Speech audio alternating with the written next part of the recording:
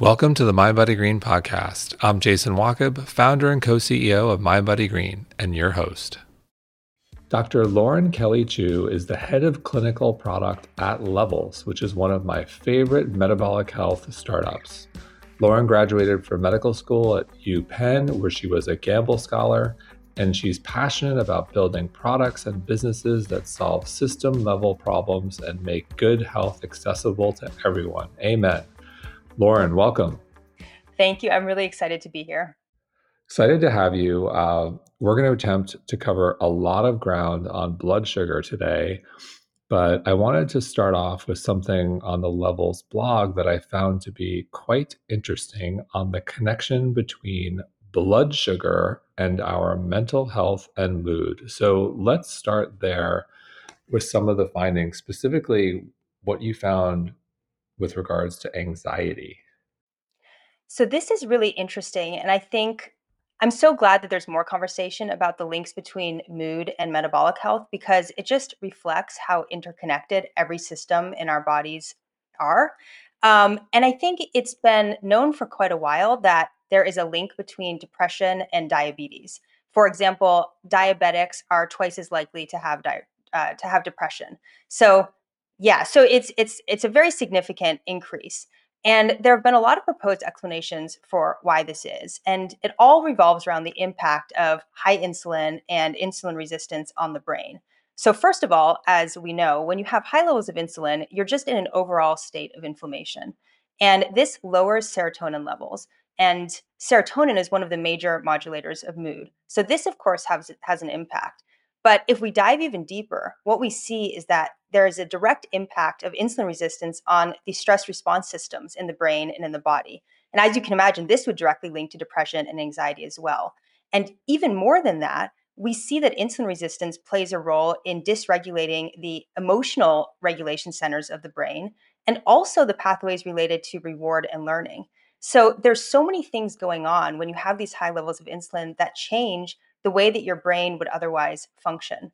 There was a really good example of this in a pretty amazing study that enrolled 600 participants that did not have depression or anxiety, and it followed them for 9 years. And what it found is that people who started that time period with a marker of insulin resistance were almost two times more likely to develop depression over that time period. And this was a major step forward in our understanding because, like I said, there was quite a bit of demonstration that depression and diabetes are linked. But this was demonstrating that depression and insulin resistance are linked. And insulin resistance happens much, much earlier than diabetes. Insulin resistance is a precursor to prediabetes, which is a precursor to diabetes. And we know that in the US, about 9 out of 10 Americans have some sign of metabolic dysfunction, which is to say, almost all of us are experiencing insulin resistance to some extent. And so, what this study really demonstrated is that, in all likelihood, in the absence of prediabetes, in the absence of diabetes, our levels of metabolic dysregulation that almost all of us are experiencing are most likely impacting our mood, most likely in the form of depression and anxiety, and probably other things as well. So it's really, really just fascinating and powerful research. If someone who has anxiety, walks into a doctor's office, or, whether there's a functional medicine doctor, or there's a psychiatrist, or a general practitioner, when I hear a study like that, one would think that that practitioner would say, okay, you have anxiety. Let's look at your fasting insulin. Like, let's see what's going on here. And maybe some other tests, but it seems to me, is it safe to assume that this is kind of like a huge deal? Like, if insulin resistance is a precursor to anxiety and depression, would it be safe to assume that we could potentially treat anxiety and depression with getting someone to get their insulin under control, so essentially their glucose, their spikes under control? My intuition is yes, but I would say that the research on this is evolving. And there's kind of sequential steps as you go from saying, okay, we're observing an association to now, okay, now we're observing a cause. So we believe that actually insulin resistance causes these things. To then, we now believe that if we alter insulin resistance, if we reverse that, that we can reverse the disease. Each of these, or the condition, each of these things is kind of escalating levels of evidence required and evidence generation. And I would say the research is still very early. But I think there's a lot of signs pointing to the answer being yes. In all likelihood, if we improve insulin resistance, we will improve mood. I'm just curious, like how out of whack are those levels when we talk about insulin resistance? And is it just like fasting glucose? Like what are you looking at in terms of the blood work? So that's interesting because there's the question of what is typically looked at in a doctor's office and then what is looked at in the various forms of research that are being done. So this particular study primarily looked at the triglyceride to HDL ratio, which is a metric that reflects insulin resistance and metabolic health. It also looked at waist circumference and fasting glucose, and it measured those as secondary metrics. So those are the ones that they used. And the increases that they used in terms of determining whether or not you had a marker of insulin resistance were clinically significant, but not so high that you would say they're extraordinarily high. Like these were levels that you are likely to find in many people just living their normal lives. Like I said, and this kind of links back to how do we know we have insulin resistance at all? In general, almost all of us have it and we don't know it. And that's because the tests that are used in typical doctor's offices don't really very effectively measure or screen for insulin resistance. For example, fasting glucose is a good example. You can have a quote, normal fasting glucose, but your body has to produce tons and tons of insulin to keep your blood sugar at that level. So, for example, the cutoff for fasting glucose in today's standards is 99. So let's say that you have a fasting glucose of 90, and so do I. We're both considered in the normal range. But let's say that for you to keep your glucose at 90, you only have to secrete a small amount of insulin. But for me to keep my glucose at 90, I'm secreting 5 times as much insulin as you are. If we both go to the doctor's office and get our blood test done, and all they do is a fasting glucose, they're going to think we're equivalently healthy from a metabolic standpoint. When in fact, I am much farther down the pathway of high insulin and insulin resistance than you are. So I think there's so much additional testing and screening and kind of understanding from the medical community that needs to occur here for us to understand even when we do or do not have evidence of insulin resistance and then how we might act to reverse that. So let's talk about that. If most people aren't aware, how can they become more aware? What does that look like practically? I think there's two main strategies. So the first one is you really try to tune into your body. I think what so many of us have accepted as normal parts of life, for example, eating lunch and then crashing, these are actually not physiologically normal in the sense that they don't have to be your normal if you have metabolic health. There's no reason why you have to have interrupted sleep as a normal part of your day, why being hangry or having mood swings in relation to when you're eating has to be a thing, why having specific food cravings or crashes has to be a thing. And so I think as we become more cognizant of really tuning into our bodies and say, okay, as I experience my day, how do I actually feel? And does this actually feel the way that I want to if I'm in my full embodiment of health and experience? Or does this feel like it's actually off? I actually think that that's a starting point that almost anyone can use. And if we're really honest, if we really start to tune in, almost everyone realizes there's things happening that don't really seem like they reflect full health. The other thing is essentially getting different blood tests that are than are conventionally done. I think there's a lot of progress needed here because, of course, you can't, in general, most people don't walk into their primary care physician and just order tests for themselves, right? It's like the example you gave of actually going to your doctor and saying you're having anxiety and you believe it's linked to insulin resistance, and then them ordering a fasting insulin. That would be a very progressive doctor. I think most doctors would probably say, oh, that's interesting. Okay, let's go on to other things, right? Like they're not trained. And of course, many of my colleagues are amazing physicians. So this is not a critique of physicians. It's just simply the way medicine is practiced. So I think patients advocating for themselves, knowing which blood tests will reflect their level of insulin resistance, and then working with physicians to change their behavior in terms of thinking about those things. So some good tests that people can ask for are fasting insulin, triglycerides, HDL. So you can look at your triglyceride to HDL ratio.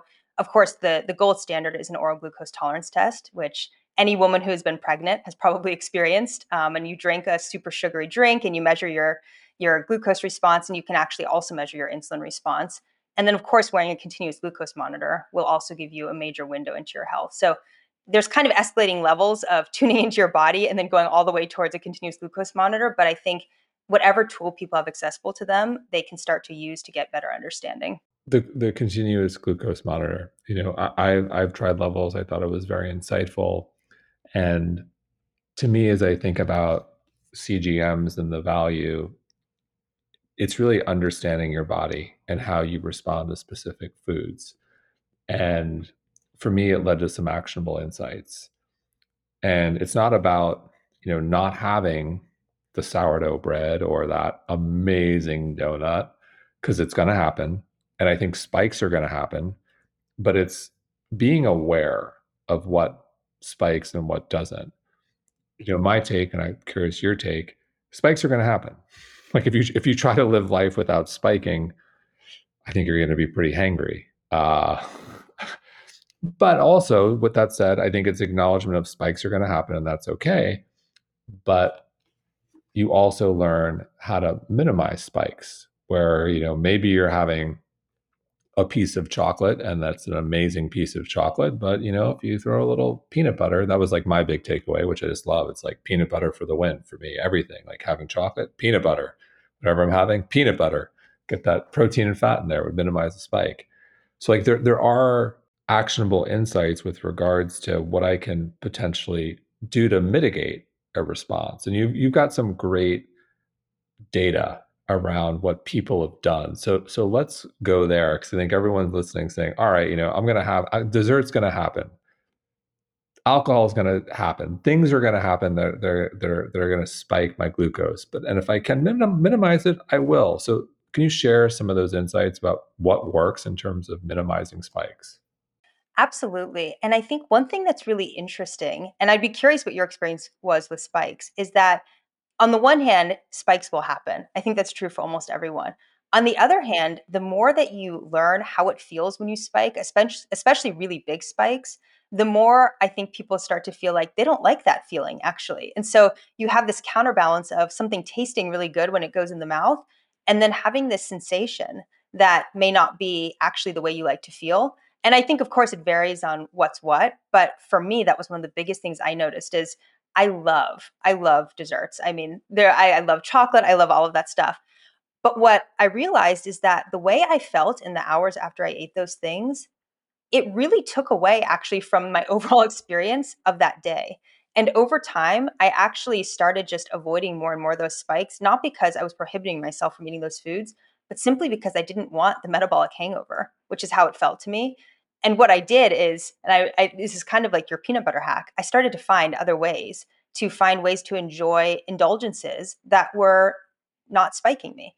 Um, so, in terms of strategies, there are so many. I'll just go through some of the simple ones that many people may have heard. One of them is pairing your food and specifically pairing your carbs. So, when you eat carbs alone, your body absorbs those very quickly and they turn into sugar very quickly, and you'll get a big spike. The classic example is you go to a restaurant on an empty stomach and you go straight for the bread basket. When you do that, the spike that you experience is about as large as it can be from that carb load. If instead you pair that bread with fat and protein, so for example, olive oil, and maybe you put some avocado on there or whatever else is available, that will slow down the spike dramatically. And even better is if you eat that fat and protein and ideally fiber, so for example, salad, first, you let your body start to digest that, and then you have those carbs at the end of the meal. So, food pairing and food ordering are really, really powerful and easy to do. You don't even have to deprive yourself of what you're going to eat. You just postpone it by a few minutes or you add something to it. So, those are two easy strategies. And then walking or moving a little bit after you eat is incredibly powerful. I mean, lots of research, and it's continuing to emerge, has shown that even minimal movement, even just standing, even walking 2 minutes, all of these will lower blood sugar because your muscles are essentially glucose sinks. When you use your muscles, it just sucks glucose right out of the blood and automatically lowers the impact of that spike. So those are some of the things. And then Levels has done some interesting real world research with our members that I can share with you as well. Yeah, please share. One thing I'll share personally. So when I would just, I would see how high I could spike. So I would, this was when we were living in New York at the time. I, I don't really eat Impossible burgers, but I'm like, all right, I'm gonna get an Impossible burger and French fries, and we're gonna get a donut, and I get like a frozen margarita, and let's see how high this thing can go. I would get it pretty high, but I was walked, and so I would walk right after, even though I had the classic double spike, even though the spike was massive and then it would come down. I felt fine, and I think part of it, like I've never had an issue with feeling, even when I'm not wearing a CGM, of knowing I'm having something that's totally spiking myself. I always move, so I never really feel it. Uh, but in terms of movement, I want to stay on this for a moment.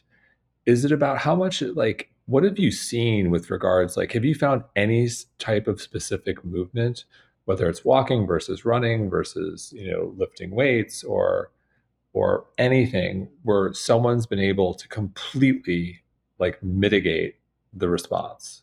Whether or not you can completely mitigate it in the moment, I think has to do with how large that carb load is. If there are certain carb loads that are so large that almost no matter what you do, you will not avoid that spike. It's just the body gets so overwhelmed by the load, there's nothing it can do. However, for less extreme spikes, yes. I mean, there are people I know who will actually, if they're going to have some ice cream, for example, they will eat their ice cream while walking. And they have found that actually moving while they're consuming that ice cream really, really mitigates their spike. They may still get a little bit, but they're basically burning that glucose right when they're eating it. Now, that might not be enjoyable to some people. That might ruin the whole point of enjoying the ice cream. But I know that there are, for example, some Levels team members who have tried things like that. Exercise is really interesting because there's the impact on your blood sugar in the moment. And then there's also just the long term impact on your metabolic health that will help you when you eat things in the future. So, weightlifting is a really good example. Weightlifting actually increases muscle mass, of course, and muscles really use blood sugar. So, when you invest in weightlifting and building your lean muscle mass, you are investing in the future of your metabolic health because the next time that you have a load, you'll be much better able to process it. Of course, over time, being consistent over time. Um, in terms of intensity of exercise, there's also some interesting things happening there. So, for example, we've seen that when people exercise very intensely, your body actually will increase your blood sugar. It's releasing blood sugar into the blood so that the body has enough energy available to do that really intense exercise. So, for example, when I go for a really hard run, I actually see my blood sugar spike during that run. And that is a typical physiologic response. However, if you do low intensity exercise like walking or very slow running, and I think it has to be, we're actually experimenting with this on our team right now. How slow do you have to run to not see that spike? But if you do very low intensity exercise, your blood sugar will decrease as you move because you're taking sugar out of the blood, using it for the muscles, and your body doesn't feel like it needs to increase that blood sugar supply more. So there's a lot of modulation, but I think overall, just move. If everyone just moved more than they're moving now, except for the extreme ultra marathoners who are probably at the extreme of the range of and beyond what is healthy exercise, I don't even think I think some of this conversation about that's out there about like how to optimize it, in my mind, it's just if everyone just did something, we would dramatically improve our collective health. So I hear you on movement. Does standing versus sitting matter? In my opinion, it does. I think there hasn't been a ton of research on this, but we know that when you stand, you engage so much skeletal muscle. Even if you just think about the way that your core has to be engaged in order to stand up straight, the way that your glutes are engaged, your hamstrings, your quads. Now, of course, if you're standing in a really slumped way, you're probably engaging less muscle. But if you're really standing, for example, washing the dishes after dinner, your muscles are much more activated than if you're sitting or laying down. And I don't think there's any question that physiologically that will improve your blood sugar. Interesting. All right, so let's go back. What else have you found in terms of the data set that's interesting? So we're in this really interesting situation where we can do real world experiments, which is to say, not the kind of sterile clinical trials that are so typical in science, but rather looking at what happens to real people living their real lives as they make choices about their food. And many of these things we've tested first on ourselves, where we've said, well, what would happen? Like I said, we're doing something with exercise. Well, what would happen if I ran so slowly I'm practically walking, right? So we've done a series of these experiments with food, and we've actually invited our members to participate if they want to.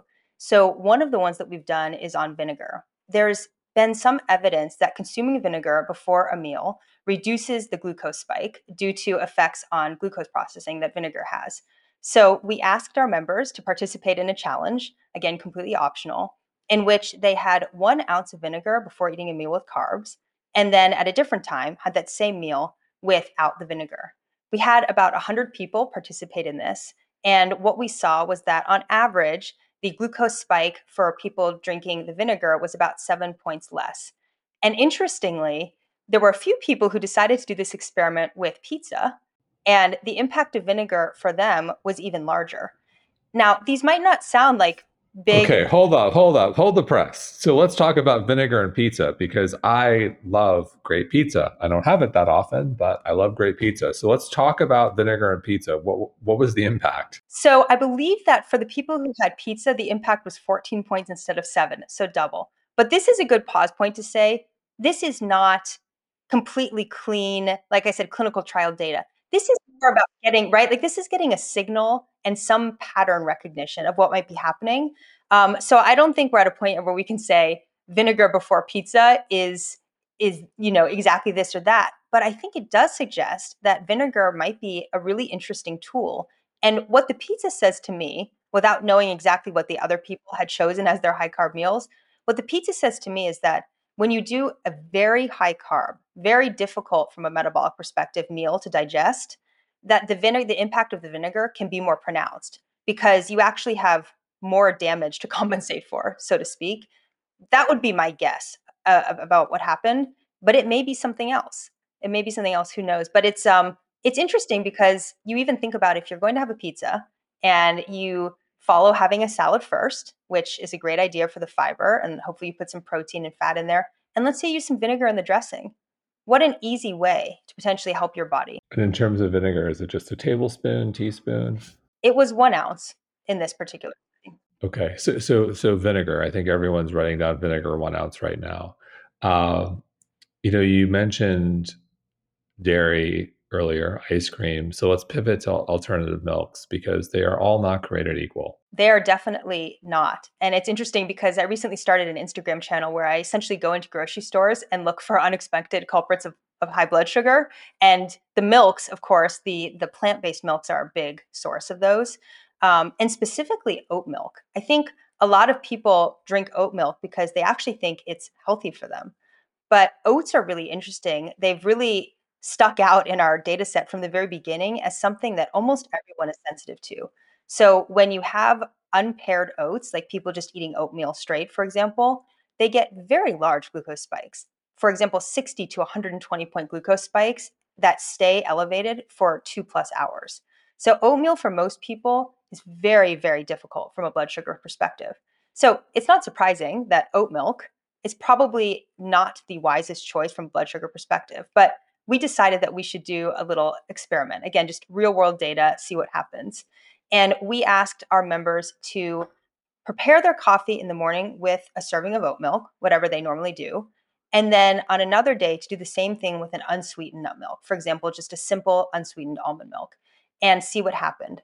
In the approximately 50 people who did this, we found that they had a 20 point jump on average for the oat milk and no jump at all for the unsweetened plant based milk. So by adding oat milk to their coffee, they were having a relatively significant spike in blood sugar that could be completely avoided by using a different plant-based milk. Wow. Well, Oatly specifically is like the worst oat milk because they throw rapeseed in there, which is canola oil. It's terrible. So, with that said, how would you rank your alternative milks? Obviously, if you take out unsweetened, obviously across the board. So, does it sound like almond is one? How about, I've seen, and every once in a while, I'll have almond milk, I'll have cashew milk, I'll have walnut milk, I found, I'll have hazelnut milk. Obviously, I look for just pure, the actual nut itself and filtered water and minimize the ingredients. But how do you rank your alternative milks across the board? I think you basically just described my philosophy. I look for milks that are unsweetened and have as few ingredients as possible. So we're trying to avoid fillers, we're trying to avoid really anything other than that nut or plant based, whatever it is. And water, essentially, is the way that. So, for example, there's almond milks that are literally just two ingredients, the almonds and the milk, or the almonds, the milk, and a little bit of vanilla. And I think that applies to all of the nut milks that you described. I would just look for getting them as clean as possible. I think in general, we suggest at levels that people avoid rice milk simply because, like the oat milk, it's also likely to spike blood sugar and also tends to be sweetened. Outside of that, I don't drink a lot of the other milks. I think, but I would be looking for the same thing. One thing that's interesting that I think sometimes people don't realize is that many of these plant milks, even the very clean ones, they don't really have much protein. So if you are thinking of it as milk, you need to get your protein from another source because you really will not get that there. Yeah, agreed. I love personally milk. I have their almond milk all the time, but then I'll throw in our grass-fed collagen, and then I'll throw in some almond butter or whatever nut butter. I try to always switch it up, and then I'll throw in an avocado, and make sure I get my protein and fat. So, you mentioned your oats and oatmeal, which leads me to breakfast. Everyone is different, obviously, but what are the breakfasts that probably are gonna be good for, like, 80% of everyone out there? What have you found in the data set? I would say the number one thing is avoiding most of the traditional popular breakfast foods. So breakfast tends to be a very high carb, very sweet meal. If you think about going to brunch, almost everything on the menu is going to spike your blood sugar. The pancakes, the French toast, waffles, donuts, bagels, toast even, right? Like all of this stuff and then at home cereal, oatmeal like we talked about. So the real thing is just moving away from those high carb, high sugar foods towards very low carb, low sugar foods. So, for example, eggs are great. Eggs, I think, are the number one suggestion that everyone at Levels probably gives to people who are not vegan to have for breakfast. They're just packed with nutrition, they have no blood sugar impact. Avocado. If you're really into toast, there's some actually pretty good non processed low carb breads out there now. For example, Base Culture has a keto bread that is really tasty if you toast it. And for me at least, maybe I've just been eating this way for so long now. I don't really feel like I'm deprived of normal bread when I eat that. Of course, if you can do a breakfast with vegetables, non starchy vegetables, that's beneficial. Chia seed pudding, if you have those around. Of course, not everyone has access to specialty grocery stores. Coconut yogurts that are unsweetened. But I think really something that anyone with almost any level of resourcing can do is eggs. And eggs you can even get at a restaurant. So it's my go to. So I have a couple follow-ups. So, you mentioned coconut yogurt. What about, great grass-fed dairy yogurt, but it's unsweetened? There's quite a bit of debate on this. And the reason is because it looks like dairy actually creates a higher insulin response than you would think given the carb load. So, dairy has the naturally occurring sugar lactose. So, even unsweetened dairy will have some natural sugar in it. Um, but for some reason, the dairy itself triggers the way it's processed in the body, triggers our bodies to release more insulin than you would think it would given that amount of natural sugar. Now, so that has been a signal to some researchers to say, or scientists or advocates to say, maybe it's best to avoid dairy because it creates this extra insulin response. On the flip side, there have been many studies showing that people who eat dairy in general have better signs of metabolic health. For example, weight management and other things. And so there's these two competing stories happening where it's like on the one hand, you're getting an exaggerated insulin response. On the other hand, it looks like it's healthy. So where I fall on this is I think I follow what my grandmother said, which is all things in moderation. And the most important thing I think is what you said, which is unsweetened. And to the extent you can, you try to make it as clean as possible in terms of organic, grass fed if possible. And I do think in general, I recently did a deep dive into the yogurt aisle. And one thing that seems to be a theme is the Greek yogurts, of course, because they're more dense you tend to get a much higher protein load for less natural sugar. So, to some extent, I think that might be a more nutrient dense way to eat it than typical yogurt, but it's not a huge difference. And you mentioned bread and specifically called out base culture.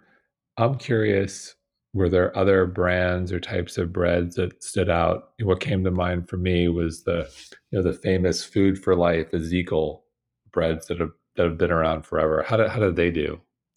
Those are actually relatively high in carb. And I think for me, I'm very sensitive to carbs. So those breads, I knew from the amount of carbs they had in them that they wouldn't work for me. There is some nuance to the type of carb and grain that is there. For example, if it's sprouted grains, that can be a little bit different than other forms and the level of processing. So I think it really comes down to personalization. But at least of those Ezekiel breads that I've seen, I wouldn't consider them low carb. And I would suspect that they would probably spike most people. And so is it sprouted grains? Like if someone's out there looking to buy bread, they love bread and they want it, they want some bread. Is it sourdough? Is it sprouted? What should they look for in a bread? In general, my view on bread is that almost all of them are high enough in carbs that they will constitute a meaningful glucose load. I do know some people say that, for example, certain breads have higher levels of resistant starch, which is to say starch that is not directly converted into blood sugar. I know that many people have said that sourdough is lower on the glycemic index because of the way it's processed. In general, I think bread is bread. Of course, less processed, I think, is more nutritionally dense. So if you're going to eat it, you go for nutrition. But one of the most powerful things you can do with bread is pairing. So if you put peanut butter, other things on the bread, you will dampen that blood sugar response quite a bit. And actually, when you compare it to something like a bagel, a slice of toast is actually a much smaller, in general, depending on the bread, is a much smaller glucose load than eating a bagel. So I don't really demonize a slice of bread if that's really important to someone. And I would say they should do what they enjoy the most because I think getting into a mindset that if you get the sprouted sourdough bread, it's therefore, like a metabolically healthy choice. I think it's actually better just to say, I enjoy this piece of bread. This is the one that tastes best to me and is most nutrient dense, and I will eat it in moderation or minimize it. Well said. So you mentioned resistant starches. Let's talk about the findings there. Yeah, this is really interesting. So, resistant starch, like I said, is a starch that can't be broken down by the digestive system. So, you can think of it as fiber or what some people call roughage, I think. Um, and what's interesting is that when you take some starches like potatoes and you cook them and then you cool them, the cooling process actually increases the amount of resistant starch in that potato. So, what we thought would be an interesting challenging for our members is to ask them to cook their favorite starch and to eat one serving hot and fresh, and then to save one serving, cool it down, put it in the refrigerator, and eat it later. And in both cases, they were asked to eat the starch without any additives other than salt and pepper. So no oil, no protein, just the straight starch. And what we learned is that on average, the glucose spike for the cooled refrigerated portion was 11 points lower than the hot and fresh portion. Now, it's interesting to point out that they both still caused an increase in glucose. So the hot, fresh portion on average created an increase of 42 points, and the cold was 31 points. But that's actually a meaningful difference.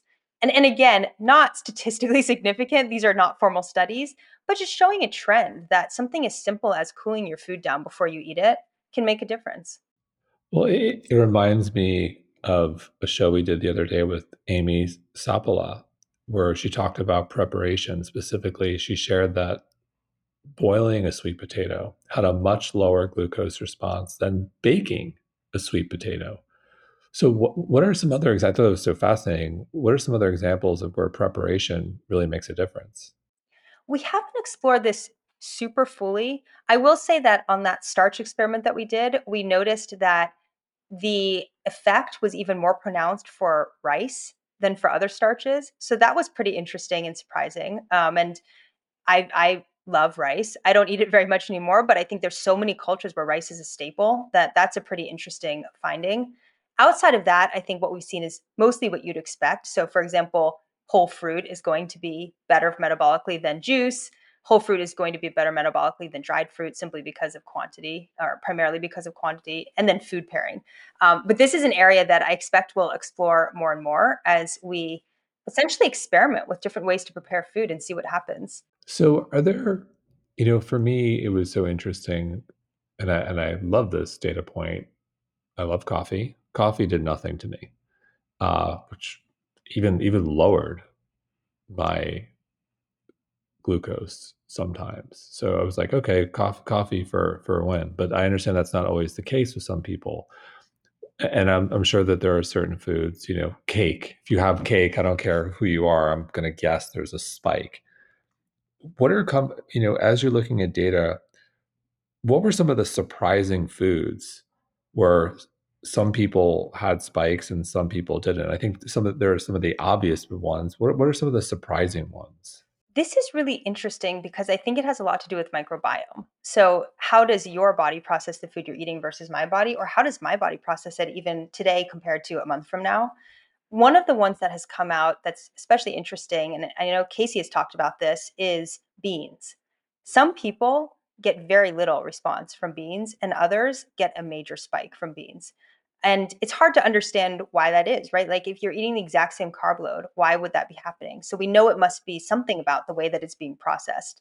And beans actually have quite a bit of resistant starch in them as well. So I think beans are a good example.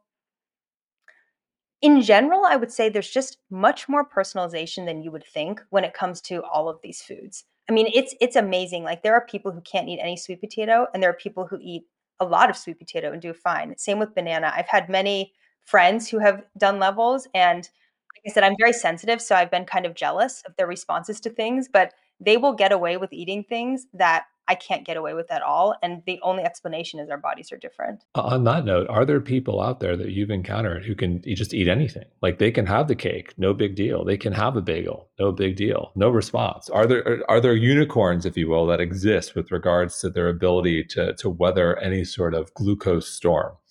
I'm sure that there are genetic differences, but I also think that so much of this is lifestyle differences. So you can craft yourself into a unicorn or as close to your version of a unicorn as you can be, right? So, for example, if you're doing a lot of weightlifting, you have a lot of lean muscle mass, you're doing consistent exercise throughout the day. Maybe you're even moving almost all day. Like, let's say you have a job where you're constantly moving, you are getting consistently high quality sleep, your stress levels are low, so you're not triggering a fight or flight response during the day. You are in an environment that is not full of toxins, right? Like you actually, I think you can create a scenario where it would seem like you're a unicorn. But really, what you've done is just made your body extremely resilient. So you mentioned moving all day. I'm assuming it's better to have a spike earlier in the day than it is to have a spike later in the day. The answer is yes. And it's very, according to the research that we have so far, it's really interesting because actually glucose tolerance and insulin sensitivity cycle throughout the day. So the same food that you eat in the morning versus the night will very well have a different glucose response. And what research has shown is that for almost everyone who's non diabetic, it looks like we have our best blood sugar control in the mid morning, say around 10 a.m. And then it just goes downhill from there, essentially. And so you can keep that in mind as you're going through your day. And of course, as it gets late at night, you're starting to secrete melatonin as you get tired. And melatonin actually suppresses insulin. So if you eat high glucose foods at night, you're actually doing that in a situation where you don't have as much insulin available to even deal with that blood sugar. So it's very difficult for the body. And we know that sleep quality is heavily impacted by your blood sugar when you go to sleep and then at night. So most experts, I think, recommend not eating in the hours before you go to bed. And one thing I think is really interesting about this that I try to remember when I'm trying to follow this is that we talk a lot about circadian rhythm. And of course, this is all linked to circadian rhythm. But really, in addition to the master clock that we have in our brains, every cell in our body actually has its own clock. And so when you eat, you're giving a signal to the organs involved in digestion that it's a certain time of day. And the clocks in those cells are thinking, oh, it's an eating time. But your master clock thinks it's a time when you shouldn't be eating. And so you create a misalignment between these more peripheral clocks and the master clock. And that, in and of itself, leads to a lot of dysregulation. So you mentioned 10 a.m. as kind of the time where we have the most flexibility, if you will. So in my mind, I'm thinking we have it all wrong. We should not have dessert after dinner. We should have dessert after breakfast at 10 a.m. You make the case for donuts. Oh, I hope I'm making the case for no donuts for all. But I do think there's something to be said for that, which is that when you eat and you're more likely to move after that, and your body is in a state where it's more sensitive to insulin, it's more able to deal with that load, the damage to your body, the levels of inflammation it creates will be lower, or maybe better put, will be like more easier to recover from, I think would be the way to put it. On the flip side, I would say from the experience of being as fully alive as possible, when you start your day with a big blood sugar spike, it sets up your body for much more dysregulation than when you start with stability. So, in an ideal world, we wouldn't be eating the donut at all. But I agree with you. If we are going to eat that donut, a very conscious way to do it is after a really high protein, high fat, high fiber breakfast, eat it and walk. Let me further clarify. I love donuts, but I am not a fan of eating a donut every day. With that said, I believe in having a great donut on the weekend. So this maybe makes the case for a beautiful big brunch with a fantastic donut. I think so. And I would actually say one thing that's interesting about donuts is Krispy Kreme donuts, for example, have about, I believe it's 22 grams of carbs and 10 grams of sugar. So actually, that is a Really? much, That yeah, feels. I haven't had a Krispy Kreme donut in ages, uh, but that seems low. it seems low. But then when you think about a Krispy Kreme, they're very light and fluffy. And I think that's why they're not particularly dense. And they're not particularly large. The reason I know this is because I often use Krispy Kremes as a benchmark when I look at other products. And I'm saying to myself, how does this yogurt, for example, stack up to a Krispy Kreme? And what you find is that so many foods that we think of as healthy, for example, breakfast cereals or yogurts, actually have much more sugar and carbs than a Krispy Kreme. Now, one could argue that the nutrient density is different, right? Not It's not all about just the nutrition label. But I do think there's some truth to this idea that if there's something you really enjoy and you have it in a reasonable portion size occasionally, but it brings you a lot of enjoyment and it kind of opens you up to eat in a really healthy way the rest of the time. I actually I think that's reasonable. Maybe it's not optimal, but I think it's reasonable. I completely agree. I think restrictive diets end up failing. My last point on donuts, and then we'll move on. I'm a huge donut fan. Colleen and I actually had donuts at our wedding from the donut plant in New York, and I'll talk about the donut plant and then Stadel's. Those are like they're Stadel's is in Miami, New York, and then donut plant is New York. They ship everywhere. Those donuts that we love so much are actually, and I'm thinking about it, they're lighter, they're not that big, and I'm like, huh, you know what? I may have to do another experiment because I don't think it has. When you're saying Krispy Kreme only has like 10 grams of sugar and 20 grams of carbs, I kind of think that's the good comp. Um, but at any rate, we will move on from donuts. I just think I had a breakthrough. Um, Well, so maybe this is the next levels challenge. We'll do a donut challenge. you We'll see. should. That would be so much fun. Let's do it. Let's do it. You can Uh, participate. I will. If you do a donut challenge, I'm in. I'm Okay. in. You're our Uh, first participant then. so on the subject of donuts and morning, let's talk a little bit about sunlight.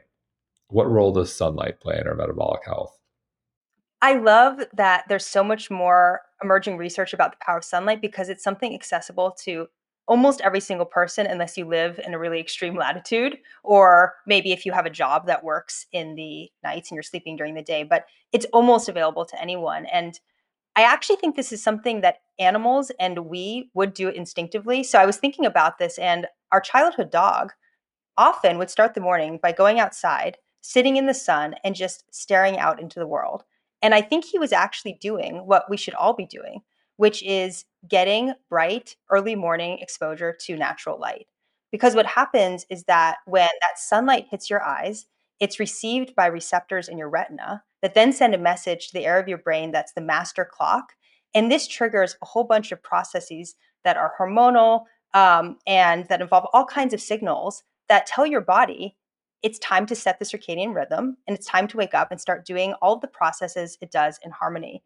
And what we've seen in emerging research is that bright light exposure in the morning actually lowers weight and glucose levels. These were animal studies. It increases serotonin, which we know is linked to mood, but also to lowering appetite and to glucose metabolism. But it also impacts all of these autonomic functions. So the functions that are involuntary that we don't think about, like digestion, our nervous system. and specifically our stress response. It ends up that that master clock area of the brain is a key regulator for cortisol. So it's pretty fascinating to think that you can set your entire body up for a harmonized approach to metabolic health simply by starting the day by getting early morning sun exposure. And it can't be through a window.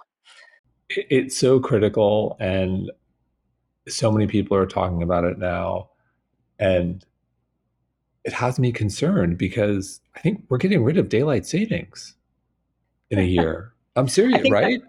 right. Mhm. And so I'm thinking about our kids out there, they're going to be going to school in the dark in the morning. Like, what are the unintended consequences? Like, I just think this is a bad idea. I think it passed the Senate. I don't know if it passed Congress, but I think it's like a done deal. But like, to me, that's concerning. Like, we're all going to lose time in the morning for time at night. I'm like, why are we doing this? I agree. And I actually haven't thought through the exact areas of, or time periods of darkness versus light that this will create. But I think there is overwhelming evidence that we should be living in harmony with the sun and with natural light. And so, on the subject of kids, well, hopefully that I need to like read up on that. I did think it was happening, and I read something because I was following it for a while because I'm like, why are we doing this? And I think there was one like trade group that objected. I think it was like the national, like an association related to like convenience stores, something random, like citing like kids going to school in the dark. Like, that's not good. And I'm like, yes, this is a terrible idea. Hopefully it's not a done deal. I'll have to check up on that. So, on the subject of kids, some days it's just hard to get. We have little kids. It's just hard to get them to not like, desire mac and cheese or waffles, and it just happens. They're kids. Ben Bickman, who's the levels advisor, was on the show, and his rule I thought was a good rule. He said, "You know what? It's going to happen. They're kids. Carbs are going to happen. Cake is going to happen. My rule is, if whatever you're going to have, you just got to have protein with it." Um, What's your take? Is it that simple for kids to, because it's real when kids, you talk about like a blood sugar response and mood swings. Oh wow, it is real. Like, go see kids after a birthday party. It's just run, get out of the way. And it's interesting because we can observe that so easily in children, but we don't seem to recognize that in ourselves, even though it is still happening to us too, which I think is pretty fascinating that we've accepted that as normal. I think when it comes to kids, my approach is, or what I recommend to people is just focusing on nutrition. So if you know that those things are going to happen, fine. But also build in lots of good nutrition so that they have a foundation of nutrition and those other things are just kind of on top of it. I think where it gets really difficult is when eating those things replaces their nutrition so that they're either too full to have nutrition or for whatever reason that is replaced in the kind of typical behavior or rhythm of the day. I've seen some really amazing kind of sneaky ways to create kid friendly dishes that actually get in a lot of nutrition and lower carb loads. So for example, I saw this amazing recipe recently that was a mac and cheese that you can, if you want to be really extreme, you can do it with zoodles or kind of like a cauliflower based pasta. But even if you're using normal pasta, it used a food processor to create a sauce that included cauliflower, pumpkin, I think, and some nuts, and just basically a variety of sources of low carb, fiber, nutrient rich vegetables that then became a creamy sauce. It might have had tahini. I mean, it depends how flexible your kids are and how much you can disguise it. But then you still add in the cheese, you still add in the butter if that's the flavor that they like. But then when they eat that mac and cheese, one, they're getting a lot more nutrition. And two, you're probably slowing down the impact of the pasta spike by adding all of that fiber. So I think there are some clever ways to do it if you have the time. You mentioned pasta. How does lentil pasta score for you? So I don't personally eat lentil pasta because I'm very sensitive to carbs. So lentil pasta will spike me. One thing that I think is important about all of these lentil based or kind of bean based pastas and other things, same with cauliflower based pasta, you really have to look at the nutrition label because oftentimes the lentil piece or whatever piece, the cauliflower piece, is this tiny piece of it. And then the rest is rice flour or other kind of filler flours that are actually very high glycemic and are going to spike you. So, and I know that there's been some people have talked about chickpea pasta versus lentil pasta and the likelihood that one will have more filler than another. But you really just have to look at the labels. And again, for me, the main thing there is nutrition. I think because of the way that those are processed, they're certainly going to be higher glycemic than eating lentils, but potentially they might be better than eating regular pasta, especially the ones that are just primarily a few ingredients. Like some of the lentil pastas really are primarily lentils, and I think those are an improvement. Yeah, there's one we buy all the time, Tolerant Organic, which is literally just lentils and that's it. Yeah, that's So 88% of us in America are metabolically unhealthy. And we all know that glucose plays a significant role here. So becoming educated on what foods cause spikes is extraordinarily valuable information. But I'm going to use the example of my wife, Colleen, and 23andMe. And so, I'm a data junkie and I'll try everything. And Colleen will to some degree, but not 23andMe. And you know, she had said to me when I said, "Do you want to do this?" No, I don't want to do it because if I find something here that I don't want to find, I know I will stress over it and I will be a mess. And we also know that sometimes the stress over the quote unquote thing can often be worse than the quote unquote thing. um, so, with all that said, I do think most people can benefit from trying levels or any CGM, but who should potentially proceed with caution or maybe not proceed at all because wearing a CGM could be problematic for them? I think it's such an important question. And of course, like you, I think the potential opportunity and empowerment that comes from tools like levels is really kind of, from my perspective, amazing in terms of how much technology has advanced in terms of giving us windows into our bodies.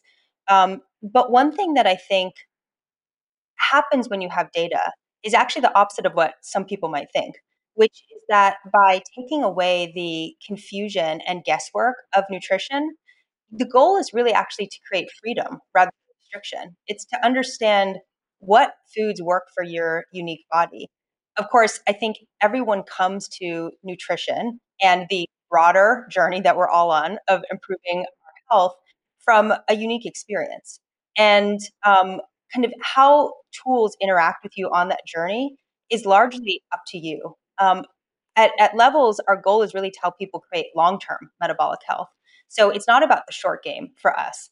It's about how understanding how diet, along with lots of other components, fit into your journey. And so I think as people are considering what tools, whether it's levels or any other tool, how it might help them in their journey, that's ultimately a personal decision in terms of what what would be empowering to you. We certainly design it to make data, like I said, empowering them from the perspective of freedom and transparency into how your body works. I think the way that I think about it often is that every time we make a choice about diet or about lifestyle, it's really an opportunity to learn. How does this make me feel? How does my body feel? And if I'm using a tool, what does the data say? Because ultimately, we want to be able to be in charge of our own health.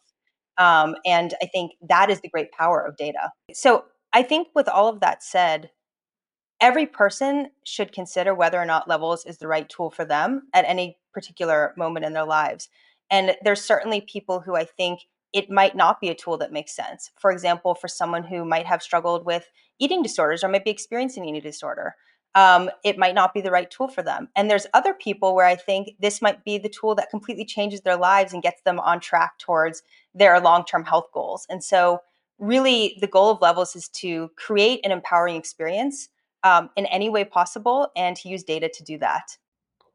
And so for me, it was definitely empowering. I did it for about 10 days. Colleen did it for about 10 days as well. We both drew some valuable insights. And me, for example, I found out, I love refried beans. I found out if I overdo it in terms of quantity, I would spike. If I didn't overdo it, totally fine. And so after the 10 or so days, I kind of said, you know what, I'm good here. I've gained some valuable insights. I'm ready to kind of take it off and move on. I kind of have a feel for how I eat and what works and what doesn't. Um, how does one come to that conclusion for themselves where they can have that similar experience where, okay, got to gained all the insights, I'm ready to move on. I think it's so particular to the individual. So I've been wearing a CGM for over a year and I'm still learning. We have people at levels who have been wearing it for years and are still learning. And there's other people who really feel like they've learned a lot in the first month, let's say, and that actually what works for them is to integrate all of that information and feedback that they've gotten over, let's say, the next few months. And then maybe 3 months later, they feel like they want to check in again and they do it again. So I think it's really personalized. And the kind of metric that I follow for it is how do you feel living your day to day life?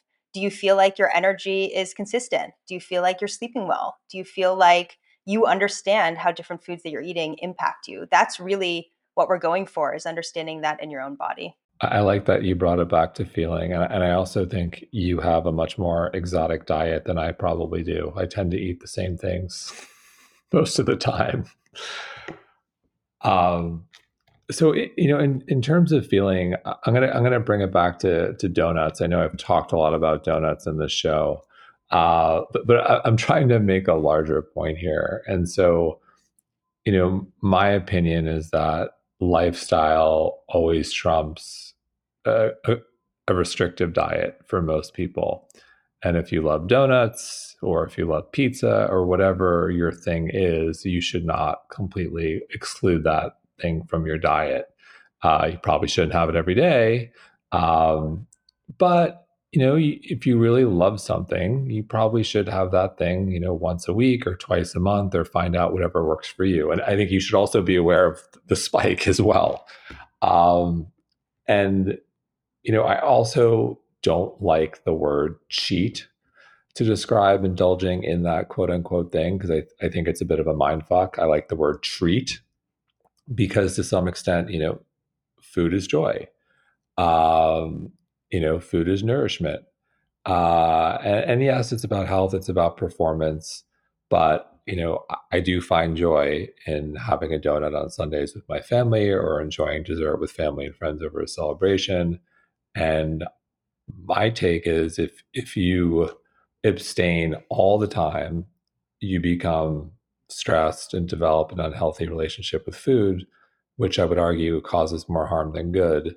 And I'm just going to segue to one of my all-time favorite studies, the Rosetto study, which I mentioned on the show. And so, Rosetto was this small, close-knit Italian community in rural Pennsylvania. So in the 1950s, you got heart disease starting to climb across America, and no one in Rosetto under the age of 47 died of a heart attack. Complete absence of heart disease in men under age 55. Rate of heart attacks in men over 65 was half the national average.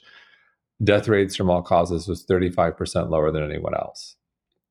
And they couldn't figure out why this town was somewhat immune from heart disease. It was totally baffling because they were doing a lot of the quote unquote wrong things. They were eating tons of pasta, they were having sausage, they were drinking a ton of wine, they were smoking.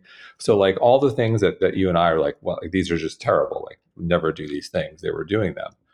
But multi generational living was extraordinarily common, very close knit community. People would often come over for drinks and meals and alcohol and family and all the time. And things changed in the 60s when people started to move away.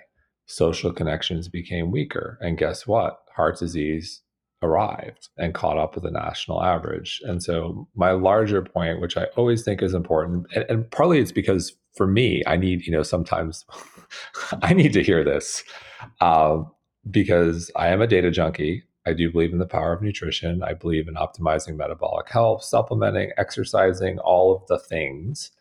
But at the end of the day, we can never underestimate the power and the magic of social connections. And it's something, we shouldn't lose sight of. And I constantly have to remind myself. So that was my my spiel at the end of all of this. I completely agree. And I think it goes back to what you said earlier, which was around joy. And I think, at least for me, a lot of social connection is tied to that. And when it comes to choices around diet and lifestyle, I do think that everything should be anchored in the enjoyment of being alive and the fullness of being alive. however someone defines that. And from that perspective, the changes that we make in an ideal world, they should be changes that we can keep up for a lifetime. I think this is where concepts like cheating don't really make sense to me, because that implies that there's a right and a wrong, or that someone is dictating your life. Ultimately, you're in charge. And I think we have to respect everyone's choices on what that means. And that might be different than, of course, at levels, we have a lot of philosophy around diet and health and lifestyle. But ultimately, I think our goal and the goal of everyone should be to help to empower everyone to live in the fullness of whatever they want to experience in their lives, and that's different for everyone. So I'm probably more flexible in this than others might be, but I completely agree with you. And I don't think there's cheating. I think there's just choosing how we want to feel. Agreed. On that note, beyond the donut challenge, which I am very excited to partake in, uh, what other interesting studies or experiments or upcoming for you guys we can look forward to? Yeah, we just kicked off a really exciting, massive IRB approved study in which we will be exploring the glucose patterns and food and lifestyle patterns in the general population. So we already have the largest existing database of food pairings with glucose data in non-diabetics. So I think as of this June, we had over 2.5 million food logs and over 100 million glucose data points. So really a lot. And we're just expanding that multifold through this new study. I think this is so exciting because I really believe that real world evidence and kind of studies of people in the real world living their normal lives is the future of this kind of research. There are so many differences in demographics, in lifestyles, in access to resources that we have to start understanding how the body works in the real world, not in a sterilized clinical trial setting. So our goal is to really look at these glucose levels and patterns in normal people and to see the impacts of demographics and lifestyle. And I think the insights, hopefully, that will come out of this will create tons of tools, much of what we've discussed today, but exponentially more about things anyone can do, whether they're levels members or not, to improve their metabolic health, and also hopefully to create more transparency in the food industry, where it will be less likely that you go in and you see marketing that this is heart healthy, when in fact it's massively spiking your blood sugar. That we can show in our data with the data narrative that that is actually not marketing that is accurate. So, in all the food pairings, was there one that just stood out to you where you just scratched your head and said, I've never seen that before, or that is super interesting? There's so many that I think are surprising. For example, grapes are a big spiker for many, many people, almost everybody. I think in general, if you ask someone, are grapes a healthy snack just out on the street? Almost everyone, including me a year ago, would have said, I think grapes are a reasonable snack. They're healthy. It's a fruit. There's nutrition, but actually, because they're typically eaten on their own, and they don't have much fiber of their own, and of course, really not protein or fat, they really spike people out. And this is really just to say that there's so much we still have to learn about how to balance nutrition with blood sugar. And I think over time, hopefully, we'll begin to see the impacts of this on hopefully starting to reverse some of the trends we're seeing. 75% of Americans, I believe, are overweight or obese. This is a really, really big crisis in the country right now. And I think small things like insights from these kinds of studies can help people make small changes. Agreed. Thank you so much, Lauren. And again, we're big fans of what you guys are doing at Levels, and thanks so much for coming on. Thanks for having me.